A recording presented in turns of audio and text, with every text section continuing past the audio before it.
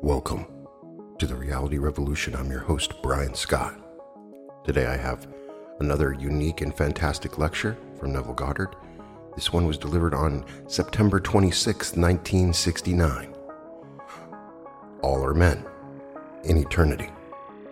What does it mean when Blake says all are men in eternity? Here Neville tries to explain its unique spiritual meaning. All are men in eternity. Blake said, all are men in eternity, rivers, mountains, cities, villages, all are human. And when you enter into their bosoms, you enter into and walk in heavens and earths. As in your own bosom you walk in heavens and earths, and all that you behold, though it appears without, it is within. In your imagination, of which this world of mortality is but a shadow. When you read it, you may ask yourself, what is he talking about? Yet this is the language of the Bible. Biblical language evokes rather than describes. The Bible is talking of another world, of another man, of Jesus Christ, and unless you know something of the experience it tries to express, its language can hardly come alive. So all the places in the Bible are human. Jerusalem becomes a woman, descending out of the heaven, adorned like a bride for her husband. Bethlehem becomes the woman out of which God comes. We read in the book of Micah, the 5th chapter, "You, O Bethlehem, who are so little to be among the thousands of Judah, from you will come forth for me one who is to rule in Israel. From of old, from ancient times, this one was. Therefore he will be given up until that time when she who is in travail will bring forth." Then we read in the 63rd chapter of Isaiah, "O Lord, thou art our Father, our Redeemer. From of old is thy name," 63:16. From of old is one buried in man, and that one is called the Father. Here is the Ancient of Days buried in man. You and I are members of a body which shares in this eternal purposed end. There is an end to everything recorded in Scripture, and it's only man. It's all about you. But it's the heavenly man, the man in you that is called the Ancient of Days, the one that you and I speak of as the Lord Jesus Christ. He's buried in you. And you, like Bethlehem, are in labor. You are in travail, and you're bringing forth the Father, but you bring him forth as yourself, because everything has to be redeemed. And there's only one being, and it is God the Father. So you're bringing forth out of your own being God the Father, for there's nothing but God the Father.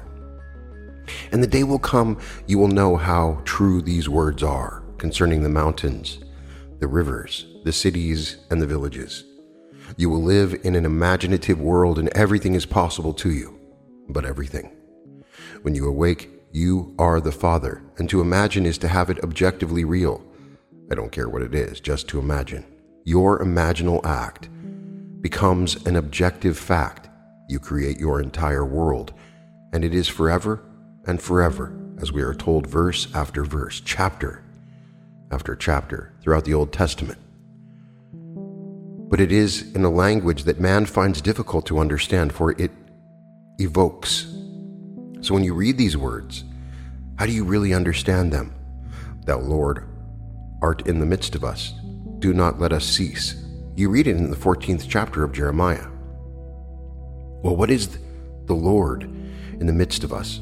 He tells us in that chapter not only that thou, Lord, are in the midst of us, but that thou hast given us thy name. Well, the name is I am. Do not let us cease. Do not take the name from me. How could anyone exist and the name I am be taken from him? If you couldn't say I am, then you wouldn't cease to be. You may not know who you are and what you are and where you are, but you still exist.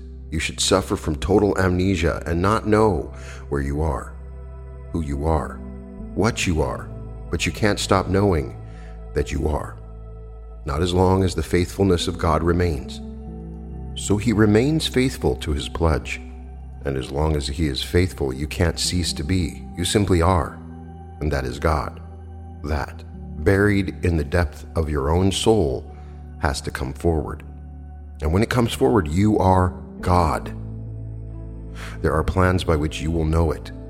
You don't boldly claim, I am God, without any assurance that you are. That would be silly. To walk the streets claiming, I am God, not having the plan unfold within you, would be the height of insanity, and they'd put you away. But when you know it, you don't proclaim it to anyone.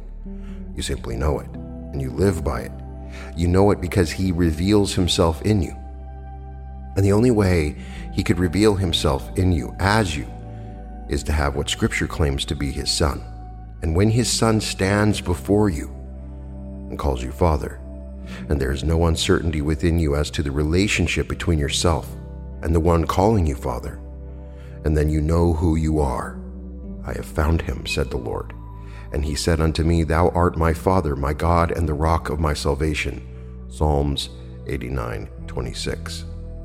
And when this lad stands before you, you know exactly who he is, and you know who you are, and you know the relationship between the two of you. Then and only then do you know that He, the eternal God, who is the Father, rose within you, and you are He. Now you tell it, not expecting 100% acceptance, but you tell it, allowing everyone to respond to what you have said. They see your weaknesses, your limitations, and they know that you are weak, that you are limited, but you tell it anyway and allow them to respond. Some will believe it, and some will disbelieve it, but it doesn't really matter. You go your way, telling it until the end of your allotted time now, and when you awake, not to continue the journey, you awake as God the Father. For the weaknesses are taken off with the discarding of this garment for the last time. The body of flesh and blood, you've told it to those who have accepted it, and they will prove it in the not distant future. Acceptance on the part will simply begin to stir within them. He who is buried in all, or they could not exist. For He is the I amness of every child born of woman. And when He wakes, He is the Ancient of Days. Strangely enough, the story is so true. When you read, What you know our father Abraham? He said, Before Abraham was, I am. And unless you believe I am, is He, you die in your sins. John 8:58, John 8:24. But you are not yet 50 years old, and you know our father Abraham. Before Abraham was, I am. They can't see with mortal eyes the being that you really are. You know that you are the Ancient of Days, whose origin is from of old. It has no beginning, and it has no end. You seem to have begun in time, but you didn't really, because He who buried Himself in His creation has no beginning. He is the Melchizedek of Scripture. No father, no mother, no genealogy, no beginning of days, no ending of days. And so here is eternity buried in His creation and waking in His creation. When He wakes in the creation, then you are He, and you have no father, no mother, no beginning, and no end. But because He is a father, you must have a son bearing witness of your fatherhood, and the son stands before you. That son is nothing more than the personification of the whole generations of humanity fused into one single lad. If you took all the generations of men and all of their experiences and fused it into one grand whole, that one grand whole then personified would be the lad David. When you read the Scripture, you'll find that his father was called Jess. The word Jess means I am. That's all it means, I am. Then you are told that Jess was advanced in age when David was a lad, as told you in the 17th chapter of the 1st Samuel. Then the Lord said, and he quotes the words, and the Lord said unto me, said David, Thou art my son, today I have begotten thee. Psalms 2:7. So here, the Lord's begotten, which is nothing more than the sum total of all the generations of humanity, and all of their experiences fused into this one grand single whole. And that personified one grand single whole is the lad called David. David one day is going to call you Father, but not until you have gone through the furnaces. I have tried them in the furnaces of experience. Furnaces, mind you, all these furnaces of affliction. For my sake, for my own sake I do it. For how shall my name be profaned and my glory be given to another? Isaiah 48:10. He can't give his glory to another. There is only God. So then he buries himself in his creation, and when he rises, he is still God, but enhanced beyond measure by reason of the experiment of becoming his own creation and rising in his creation as himself. And so you and I are brought out individualized, and yet the one being called God. You and I are members of a body which shares in this wonderful grand play, the purposed end of all things, of the rivers, the mountains, the cities, the hills, everything. For it is all humanity. All are men in eternity. So have you ever sat in a chair or reclined on your bed with your eyes shut as in sleep, and then see a scene of water? It's unlike the scene of water that you now see in your imagination. Think of a scene of water. Well, you see it in your mind's eye, but I mean to go beyond that and to see it as you would with your mortal eye. And it's just as real, and you can put your mental hand into it, which is a hand that is real and it's wet. You can drink it, you can feel it, and all of this is real. If you enter into that state, you will see it does become very personal.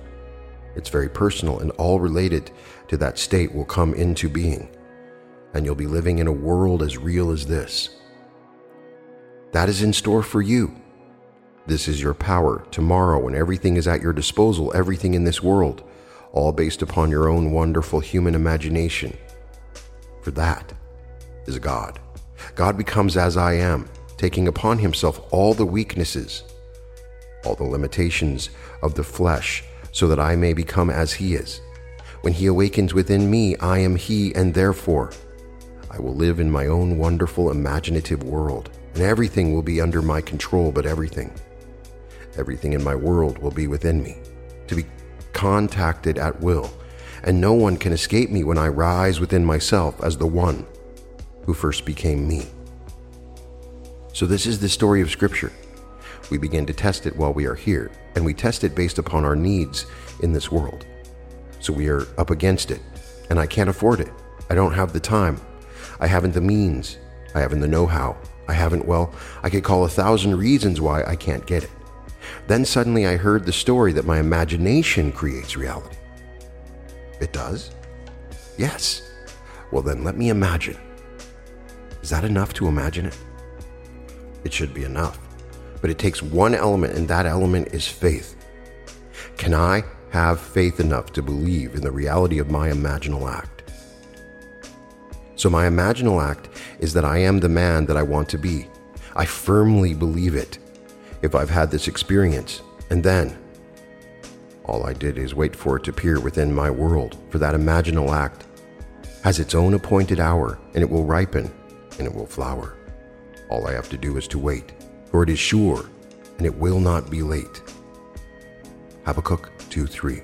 The link between my imaginal act and its fulfillment is my faith. My faith is nothing more than the subjective appropriation of my objective hope. I hope that it is true. Well, now the link between my subjective imaginal act and the objective hope is faith, and so I walk as though it were true. That's all that I do.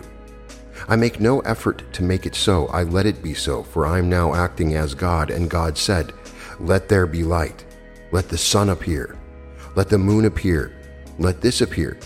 He lets it appear after the imaginal act sustained by faith, for without faith, it is impossible to bring it to pass. Faith is the assurance of things hoped for, the evidence of things not yet seen. So I have faith in the reality of my imaginal act, then it must objectify itself within my world. So to really understand Scripture, I must have some knowledge of the experiences that it tries to express, because they're not of this world, hasn't a thing to do with this world. It's speaking of a new man, and that new man is the one in you that I'm trying to appeal to, that can believe in the reality of an imaginal act. To the outer you, reality is what it can touch, what it can see, what it can hear, all these things based upon the evidence of its five senses and based upon reason. But I'm appealing to another man, a new man that is called in Scripture Jesus Christ. Jesus Christ in you is your own wonderful human imagination. That is Jesus Christ, and he's one with the Lord. So he rises in man, he's buried in man. Man is the grave in which he's buried. He will rise in man, not as someone other than man, but as man, because he breaks down that wall of partition between the two. If I speak of he, instantly, I'm implying the existence of two. If I speak of them, at least more than two. I can only speak of one when I say I am. I can't speak of another and still say one. So Christ becomes one and becomes my very self. And how do I know that I am he? Well, all that is recorded in Scripture concerning him, I have experienced.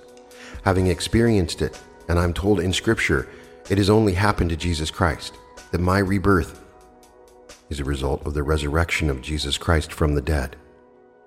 Well, if I rose as it is, said he rose from the same grave in which he was buried, and I didn't see another when I rose, and I didn't see another grave, just the one grave which was my own skull. And if I awoke within my skull, and I didn't see another, and who was saying it? I am. And what's his name? I am. Well, I am is not two, I am is one.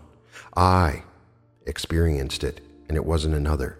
It was my own skull, and that's Golgotha. And I came out in the manner recorded that I would come out.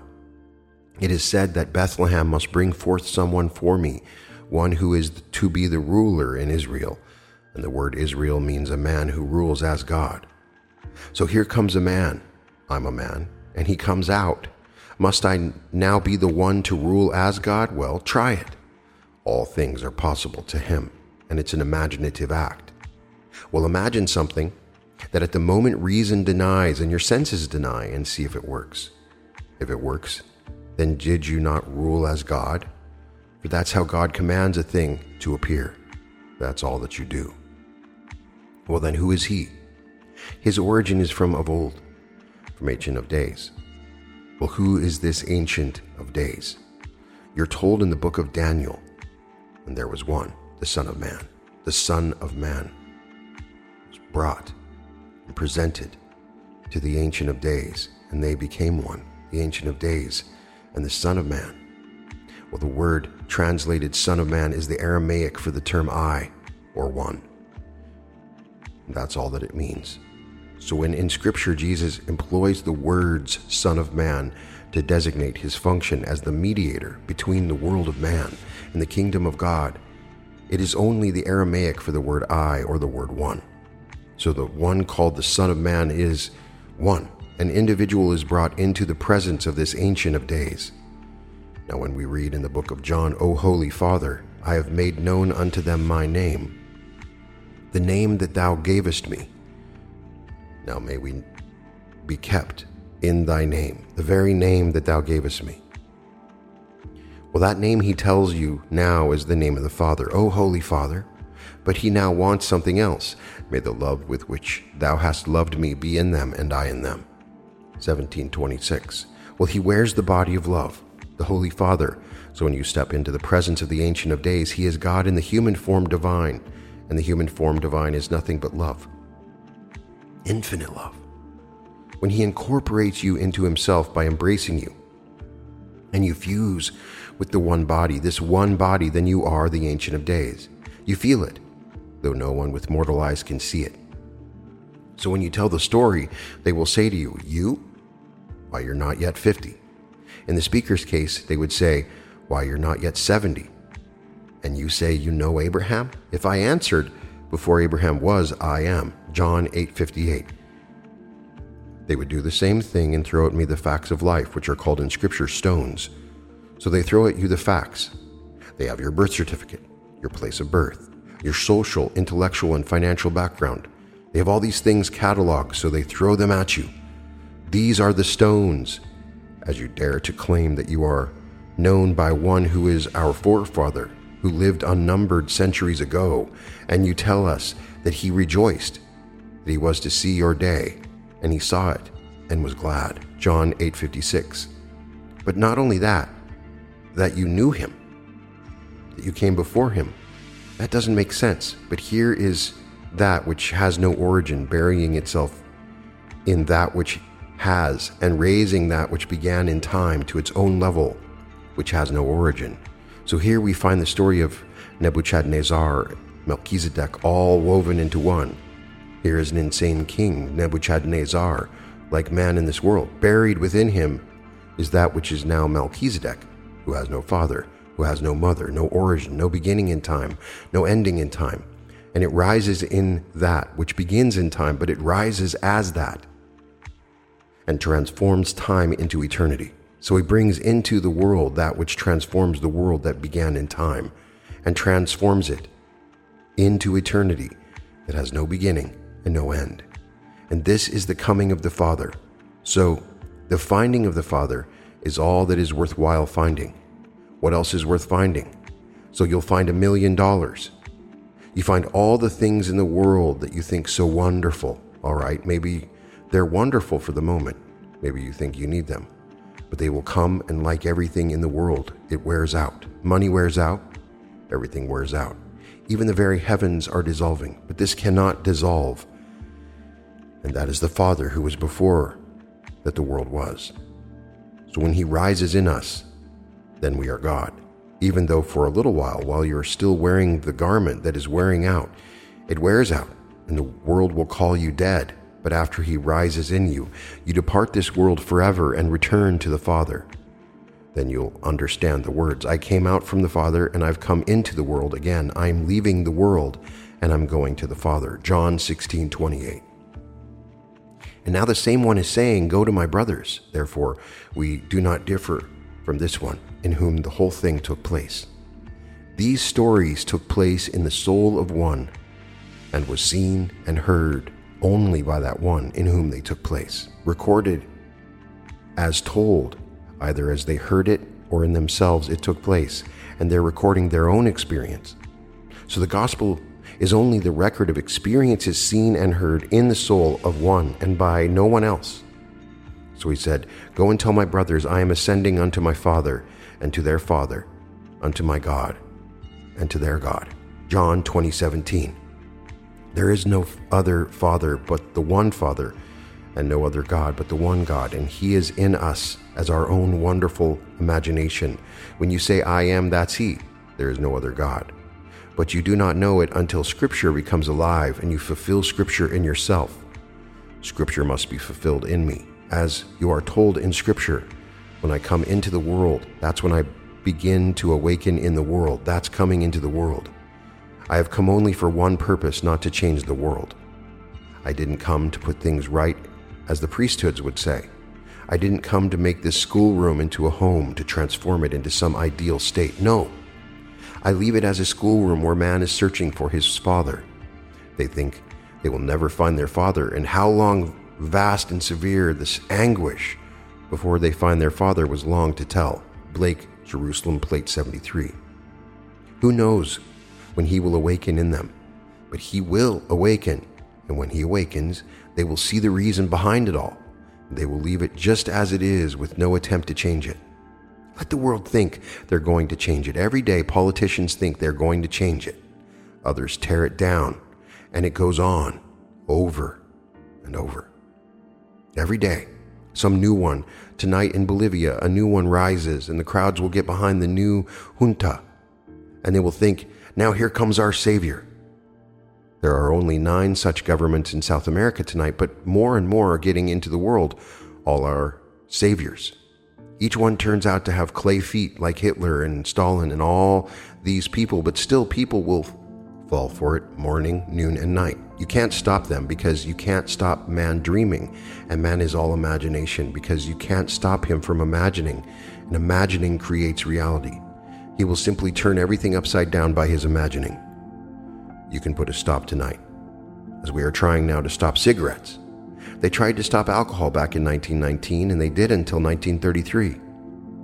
In their doing, they brought into our social world billionaires who came right out of the gutter and made billions that they could not declare for taxes. So then, after 14 years of the experiment, they were left with cash, with unnumbered hundreds of millions of dollars that you couldn't touch. The few they got and sent up for avoiding taxes were on some little pittance like Al Capone, who made $125 to $130 million net a year through that period.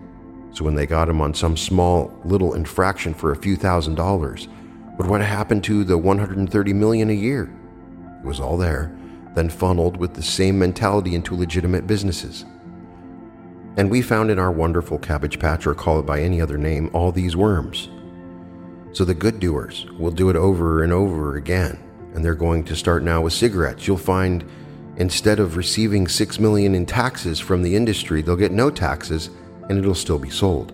The taxes that should come into the government, for they need it, will go into the hands of those who will see that you who want a cigarette will get it.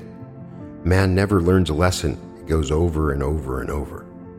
I lived in New York City in those days. I came in 1922 when it was 3 years old, and I remained there until 52 when I came out here. So I know New York City backwards, and I recall all these places. You can't stop it. Prohibition is stupid. You can educate a man out of a thing, but you can't prohibit it. If I tell you now that I will give you the earth, providing you will not think of a monkey in the next 24 hours, I'll keep my prize. You can't earn the earth. You couldn't possibly do it. So thou shalt not will always be broken. Every commandment that is negative will be broken. So you are told in the 11th chapter of the book of Romans. And God has consigned all men to disobedience, that he may have mercy upon all. 11:32. Now read it. What the Lord God, who is all love, consigned men to disobedience. The very moment I gave you a commandment that was negatively worded, I consigned you to disobedience. And so they are all. There's only one that is not, and that is love thy father and mother. That's the only one of the commandments that is not stated negatively. All the others are stated negatively. Thou shalt not. But everyone has to be broken. Man thinks he is so holy. And all these people who are now against this and that and the other. So you find someone tomorrow who will die, and they'll say, to what do you attribute your longevity? Smoking every day since I was 8. Of course, they won't read that. They'll turn it right over, and then to what do you attribute yours? And she died at 30. I didn't smoke. My mother never smoked in her life, died at 61, a painful death. Never drank in her life. My father drank like a fish and died at 85. He broke every law in the world concerning health. Didn't have any health code, never read anything concerning what he should eat in order to live. He just lived and ate what he wanted when he wanted it, and drank what he wanted when he wanted it. And at 85, every faculty alive, he died from sheer exhaustion. So I have two examples before me. When they give me all this nonsense about you should eat this and you should do this and all, I don't go for it. I'll wear out this body as I wear out the suit of clothes, and one day I'll wear it out. And I can't find another one to put on, and they'll call me dead. But this time, I will not be restored to life as the world will be. I have departed life as the world knows it. I am one with the awakened Lord, for I've experienced all the recordings in Scripture concerning Jesus Christ. He said, did not David in the Spirit call Christ my Lord? Which simply means my Father, or O Lord, thou art my Father. Matthew 22:41. And that is my name. So he called him Lord. And he is giving you a secret. But the Bible evokes, it doesn't describe. Well, there are three kinds of writing: journalism, literature, and scripture, and they differ. So if you want to study journalism, study it. It's marvelous. Study literature, all right. Take the more difficult course and study literature. But you can't study scripture, not in that sense, for it is all revelation and it's all vision. It's written differently, and so everything in scripture becomes man. The rivers, the mountains, the cities, the villages, all. Everything is man. Take the 4th chapter of Daniel, and the watchers from above, and the watcher came down, and I heard the watcher say, I saw this in my vision, said Daniel. And the watcher said, cut down the tree, cut off its branches, strip its leaves, and scatter its fruit. But leave the stump, and bind it in iron and bronze. And now the tree becomes a person. Water him with the dew of heaven, and take from him the mind of man and give him the mind of a beast, and let his habitation be among the beasts, until 7 times pass over him, and he learns that the Most High rules in the kingdom of men and gives it to whom he will, even the lowliest among men. Daniel 4:10 through 17. So let the tree be completely cut down. Well, the tree grows in the human brain. That's the tree. In the human brain grows the tree of life. But it's been cut down to the root, and now out of the tree of life will come a shoot. Comes right out of Jess, and Jess is I am. That shoot that comes out will now come forth, and is what the Father is waiting for. He's waiting for himself to come out of man. When he comes out of man, he brings man with him, so that man is individualized forever and forever, but now he is God. He no longer is something that began in time and space, that has ceased to be with the arrival of the awakening of God in him. So God, who created it all, became it all, and rising in all rubs away time as we know it, and rubs away space as we know it. For now, he is the only reality. At the end of these lectures, Neville would give 2 minutes of silence, followed by question and answers. Now let us go into the silence.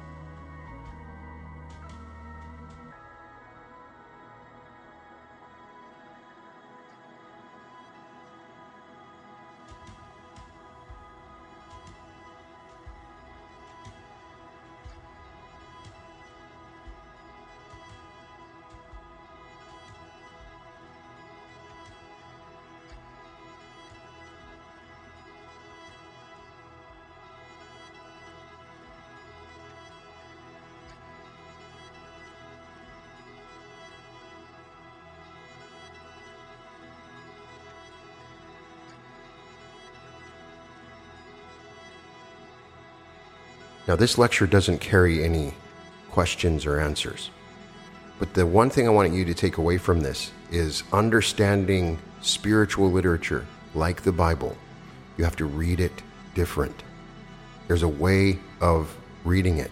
You can read English literature and you'll have one thing, but this is meant to evoke. People treat the Bible as if it's some historical document. It's not. It's meant to bring something out of you. And that's why Neville talks about it so much. His own personal journey was influenced heavily by access and understanding these words because it evoked something within him.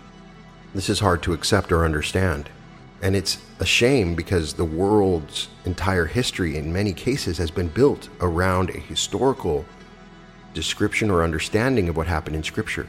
Governments have been built, religions have been built, wars have been fought over this understanding of Scripture. Neville's primary message was that Jesus will come back, will be resurrected. There will be a second coming of Jesus.